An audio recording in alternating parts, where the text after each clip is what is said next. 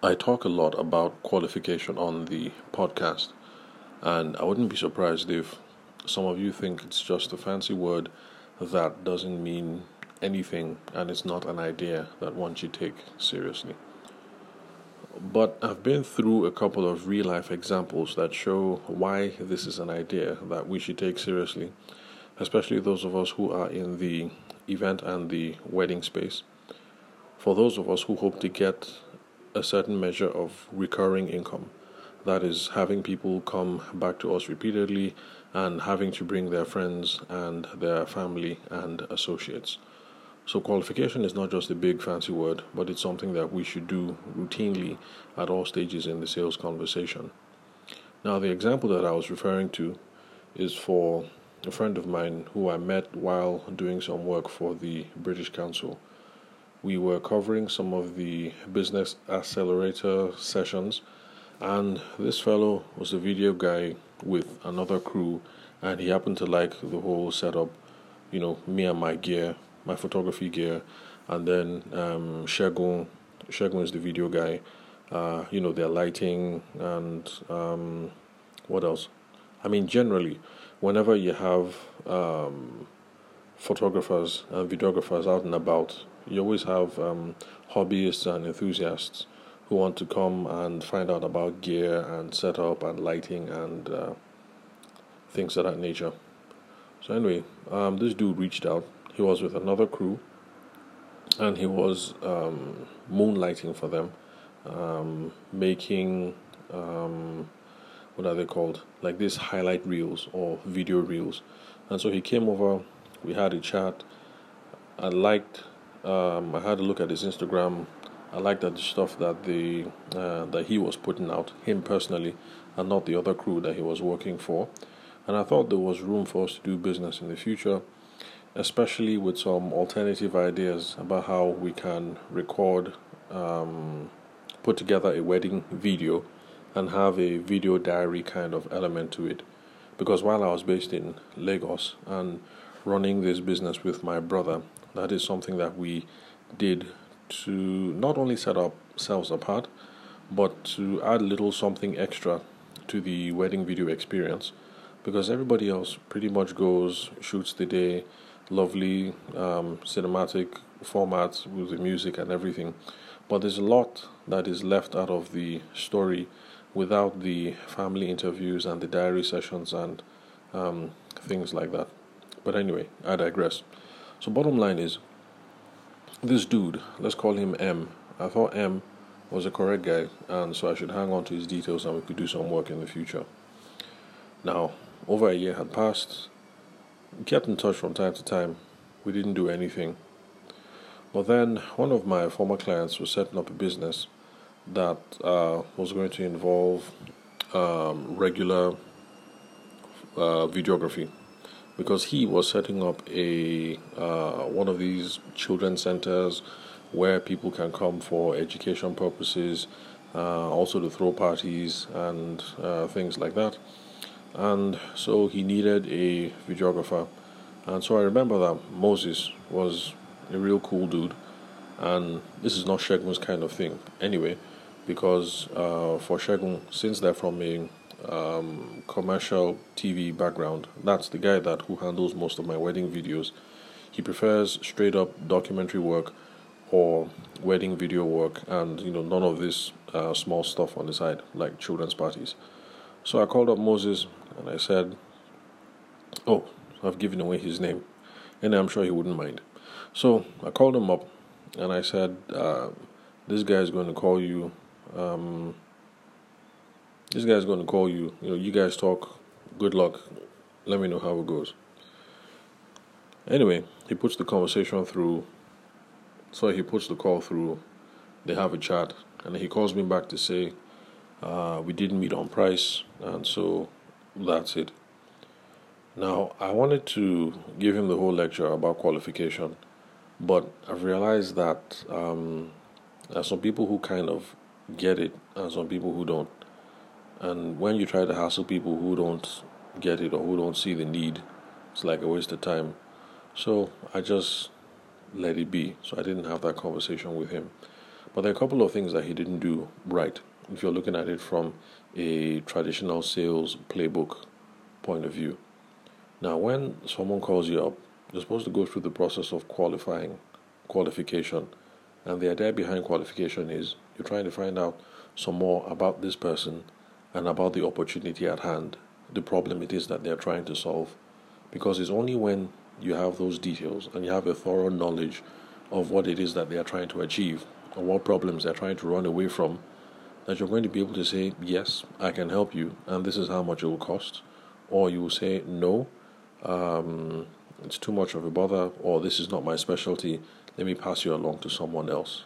So you always have to go through a process of qualification. So it's not just enough that someone calls and says, I need wedding planning for September 24th, and you say, okay, my amount is 350K, and then they say, no, we only have 150, and you say, okay, no, thank you, I can't help you. Or they say, we're calling, or they call up and say, November 1st, kiddies party, wedding video, 50K, and you say, oh no, if it's not 200K, then I'm not going to do it. You have to qualify and find out exactly what the parameters are before you say yes and no, and before you know whether it is worth your time or not. Now, if our friend M had done his homework and asked the right questions, he would have found out that this is a kiddie center. Activities happen here every weekend, and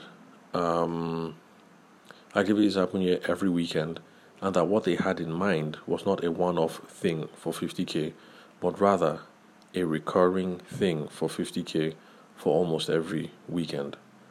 But of course, most of us who are creatives in the photography and videography space, it's okay to value your time, but rather we think too highly about ourselves.